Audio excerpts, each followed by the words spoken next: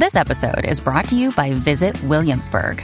In Williamsburg, Virginia, there's never too much of a good thing. Whether you're a foodie, a golfer, a history buff, a shopaholic, an outdoor enthusiast, or a thrill seeker, you'll find what you came for here and more. So ask yourself, what is it you want? Discover Williamsburg and plan your trip at visitwilliamsburg.com. When you need mealtime inspiration, it's worth shopping Kroger, where you'll find over 30,000 mouth-watering choices that excite your inner foodie. And no matter what tasty choice you make, you'll enjoy our everyday low prices, plus extra ways to save, like digital coupons worth over $600 each week. You can also save up to $1 off per gallon at the pump with fuel points. More savings and more inspiring flavors make shopping Kroger worth it every time. Kroger, fresh for everyone. Fuel restrictions apply.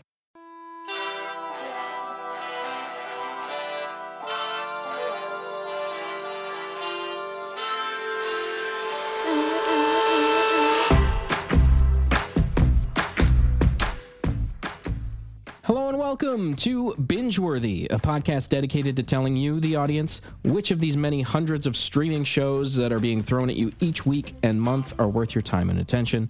Hosted by myself, Mike D'Angelo, and editor-in-chief of the playlist, Rodrigo Perez. Rodrigo is yet again absent from this episode as he's very much playing catch-up in editor-in-chief land, so you get to hear me gush over one of my favorite streaming shows for the past few years, which is Prime Video's The Boys. That's based on the popular comic book of the same name and is an irreverent and supremely adult take on what would happen in our world if superheroes were actually thrown into the mix and were basically all vapid, corporate-sponsored, and self-centered celebrities that care more about their popularity ratings than actually saving anyone.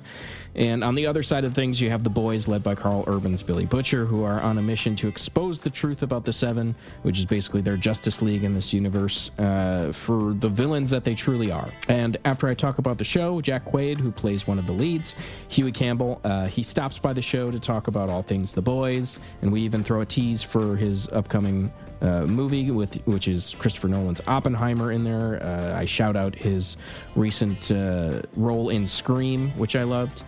But let's talk about The Boys, which premieres its first 3 episodes of its 3rd season on Prime Video on Friday, June 3rd.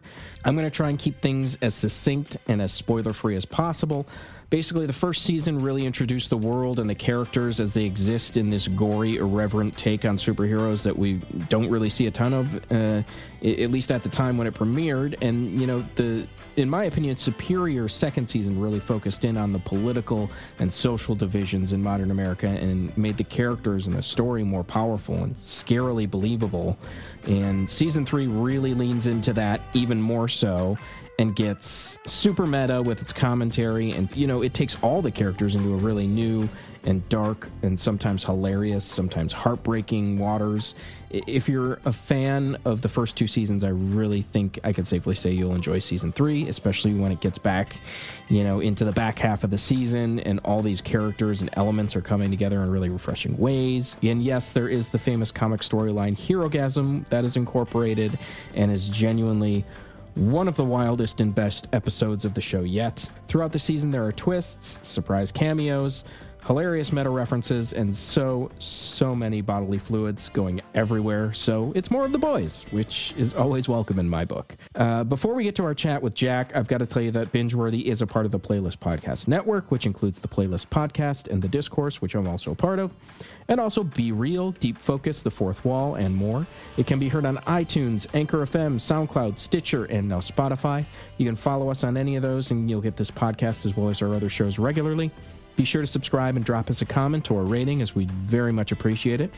All right, let's super speed on over to my conversation with the delightful and extremely talented Jack Quaid. How are you? Jack, I'm doing very well. Big fan of both you and The Boys. And thank you. Yeah, no problem. Watched the entire 3rd season in the past 2 days, and it's just an awesome show, man. I love being able to go through it with that. Oh, thank you, man. Yeah, no, we're really proud of this season. So thanks for saying that. It's really good. So if you'll indulge me and take me all the way back. Of course. Let's go back to Huey Land when you first got this part. How did it come to you? Did you really pursue this hard, or did you even have a sense of how big this might be? I didn't have a sense of how big it might be. I think I just I got a script that was like, you could, if you wanted, audition for this show and this role. And I got a script, and I didn't realize that it was a show about, it was a show that was based off a comic book series. I thought it was a show about America, and I guess to a greater extent, like the world as it exists today, that they just threw superheroes into, like, because it was just so timely and made so much sense. But then I found out, obviously, it's based off this incredible series of comic books. And as soon as I read the script, I was like, I need to be a part of this thing. I if not Huey, I want to be like a dude in the crowd screaming about how much I love A-Train or whatever. I just needed to be a part of this universe. And then, yeah, I auditioned as many times as they would have me. Eric, I think, called me in for an initial meeting.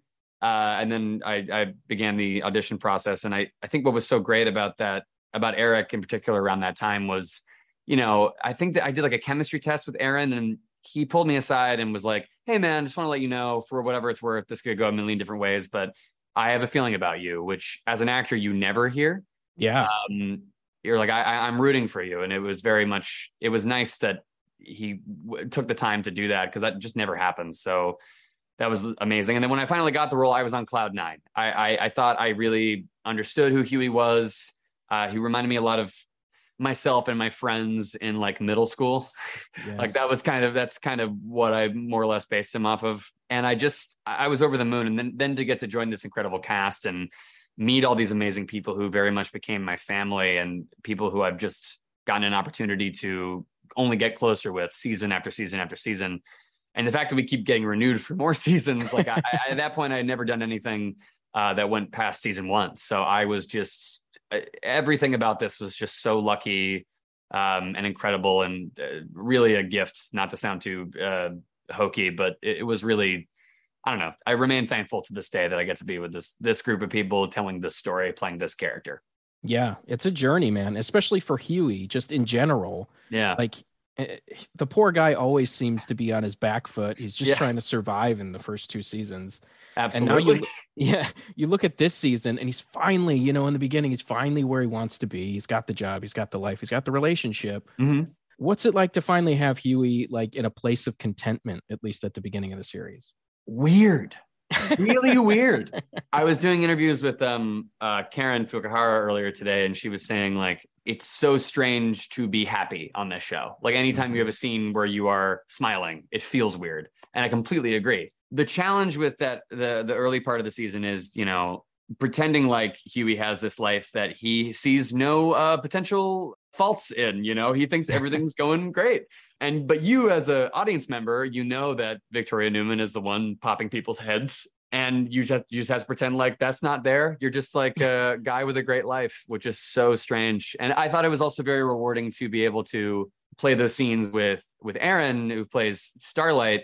We've never seen them as a real couple before. Like we've seen them do the will they won't they thing, but to see them as part of a real relationship with its own struggles and its own like highs and lows was really rewarding. So yeah, that was a strange feeling. And then when things take a turn and Huey has to more or less go back to the life that he doesn't want to be a part of, the life full of blood and guts, that's really heartbreaking to him. And to make that sad transition was really interesting. But I think from there, the show goes to so many cool different places that, especially for Huey, you've never really seen before. And I certainly enjoyed playing different aspects of him than I'm used to. Yeah, there's so much going on this season. I mean, I'm trying to avoid spoilers as much as possible, but it is kind of a running joke that you get covered in something disgusting every season. You said it yourself, blood and guts, whatever it is.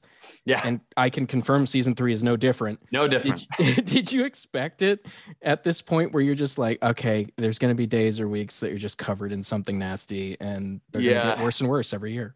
I think the worst it got was season 2. I think the worst the blood got was season 2, because I'm actually kind of fine with goo getting on me now. If there's a time cut right afterwards, if it's like splash, I scream, cut to another scene, and then the next time we see Huey, he's cleaned off, that's okay with me. But it's the stuff around the whale where like for weeks I had to come in and get in the hair and makeup trailer and have blood meticulously applied on me to match the previous day's blood. and just staying in that through lunch and hours of sticking to your own clothes, sticking to everything that you touch. Your hair almost becoming this like hard hat helmet because of just how much dried goo is in there. It's just that was probably the hardest. But this season, more time cuts after I get covered in goo, which I was very thankful for.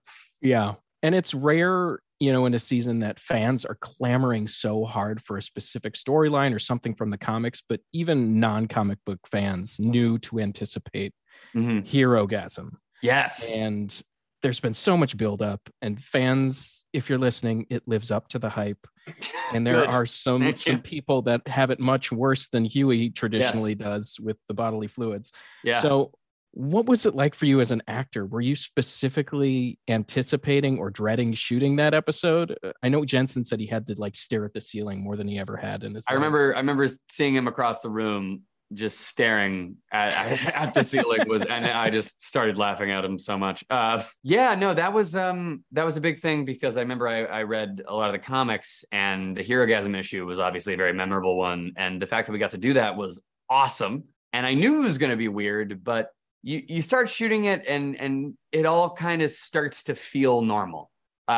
You weirdly get used to it, but yeah, I'm just excited for audiences to see it because I think like, yes, it is very shocking, but I think the story that we built around all of that and the places that the characters all go, it's some of our best. I think it's maybe one of our best episodes. It really is. Those last few, they like go one after another. You're like, wow, these ones hit hard. Yeah, we're all really proud of that. But yeah, it's just I just can't believe we did that. I feel like I say that every season, but I just can't believe we did that. It's right. Awesome. And you mentioned this earlier. I assume at this point you and the main cast are just kind of like a family unit. It's summer camp when you guys get together. Yeah. But Jensen Ackles is coming in here. He's Soldier Boy. Mm-hmm. How does he fit into the group? Does he come in right away, or are you guys hazing him, as it were?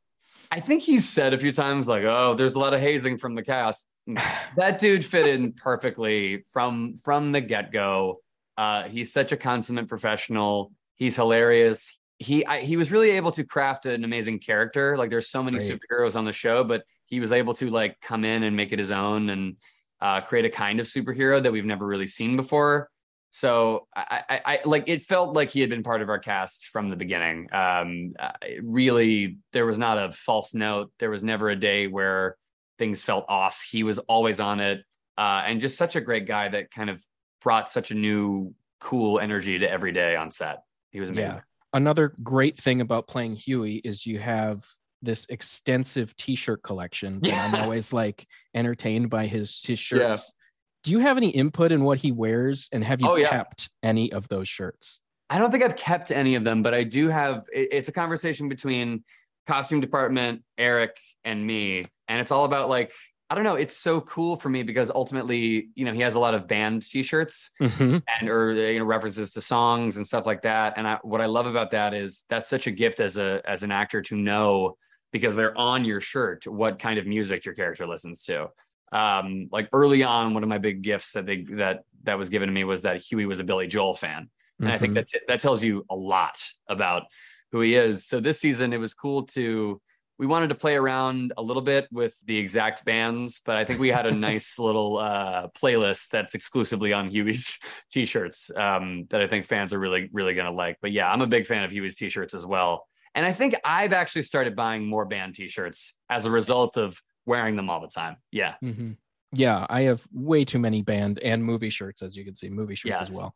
But, yeah. And one of the shirts I have like multiples of, as a huge Scream fan. I have so many Scream shirts. Oh, nice. I have to comment on the latest Scream movie because sweet.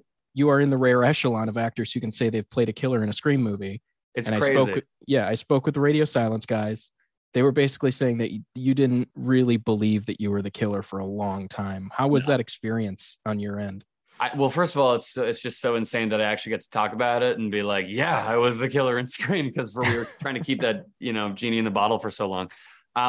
No, I didn't believe them because we all had different scripts initially. When we arrived in North Carolina, we were all given different drafts of the script with different killers and different victims.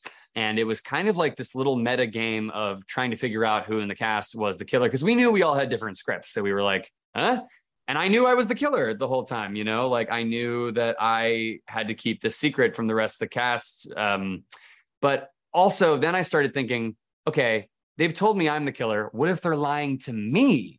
And this is like an additional meta layer, just because it was so, you know, Scream's a very meta franchise anyway. And we were even playing like, you know, Mafia in our downtime, which is very much a whodunit. So like we were playing whodunits while being in a whodunit, and not all of us knew who was going to do it. So it was such a I don't know, it really messed with your brain and your head.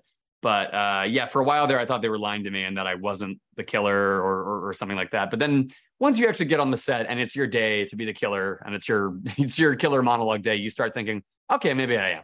I don't think they're going to switch it on me just exactly. now. I really wanted to know, just because I'm like, do I seed in little things? And they were like, yes, seed in little things. And I was able to do that, but I was still like so suspicious of them for so long. Yeah. It's a very enjoyable movie. I'm sad we won't see more of you, but hey, no. If you're going to go, you went in a pretty interesting way. Again, lots of blood on me. Yeah, exactly. Lots of blood. I think I was stabbed 24 times, something like that. Yeah. Well, hopefully it will be less in the next one you're in. Obviously, I'm a big Chris Nolan fan with the Interstellar shirt.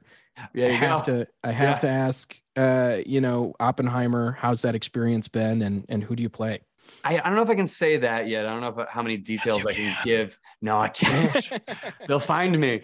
No, but what I can say is shooting that was such an incredible experience. Like I'm like a blip in that movie, but it was just so incredible to sit there and watch like true masters do what they do. Like watch Chris work, watch the cast work. Like it's just such a murderer's row of incredible actors that I just got to like see do their thing, and feel so lucky that I got to just take that in and hopefully learn from it. It was just, I don't know. I still don't believe that I'm in that movie either. Yeah, I'm really excited for people to see that, because that was just a blessing of an experience, just a true masterclass in technique of every possible job. Like the DP, the director, all of the actors, like the crew members, everyone is at the top of their game, and you're just hoping that you can keep up. But yeah, what an incredible experience to have. It was amazing. Perfect. Well, I will circle back to The Boys one last time. Yes. Have you read the comics, and is there a storyline where you're like, I really want us to get to that? Oh yeah, I read all the comics because when I first got cast, I knew that in the comics, the character is like 5 feet tall. I'm 6'3". He's Scottish. I'm American. He's Simon Pegg. He's Simon Pegg. He's modeled after Simon Pegg circa Space. So I knew that I was going to look nor sound anything like the character people knew from the comics. So I devoured all the comics just so I could get like the spirit of the character down. And the one thing that I really enjoyed was that there's a part of the Boys universe called the G-Men, which is kind of their take on the X-Men. Yeah. And in one issue, Huey goes undercover as a college-age superhero, and he wears this very ill-fitting costume. It's very like, how do you do, fellow kids? Like it's very much like that. And I think it could be really fun to have Huey go undercover at like a soup college or something. So and they do have a spinoff coming. Yeah, I'm basically pitching for myself to be a part of the spinoff. Like that's kind of, it'd be great if all of a sudden you just the camera pans over and it's clearly me. The audience knows it, but I'm just wearing this like costume. Like, yeah, I'm in college. Like I would just, in order to get intel on the such and such, I think that could be such a fun little offshoot. And I would love to do it. I keep basically pitching for it in the media. Nice. So I would love to do that. Yeah. And then you're instantly covered in fluids and yeah, bam. Of That's course. your cameo. Of course. Yeah. There's gotta be fluids. You're not Huey without goo. Yeah. All right. Well, I really appreciate you taking the time. Thank you, Mike. Yeah, no problem. The first 3 episodes of the 3rd season for The Boys debuts on Prime Video on Friday, June 3rd, and then roll out weekly for the finale on July 8th. And it is awesome. Jack, again, huge fan. Thanks so much. Thank you so much, man. This was awesome.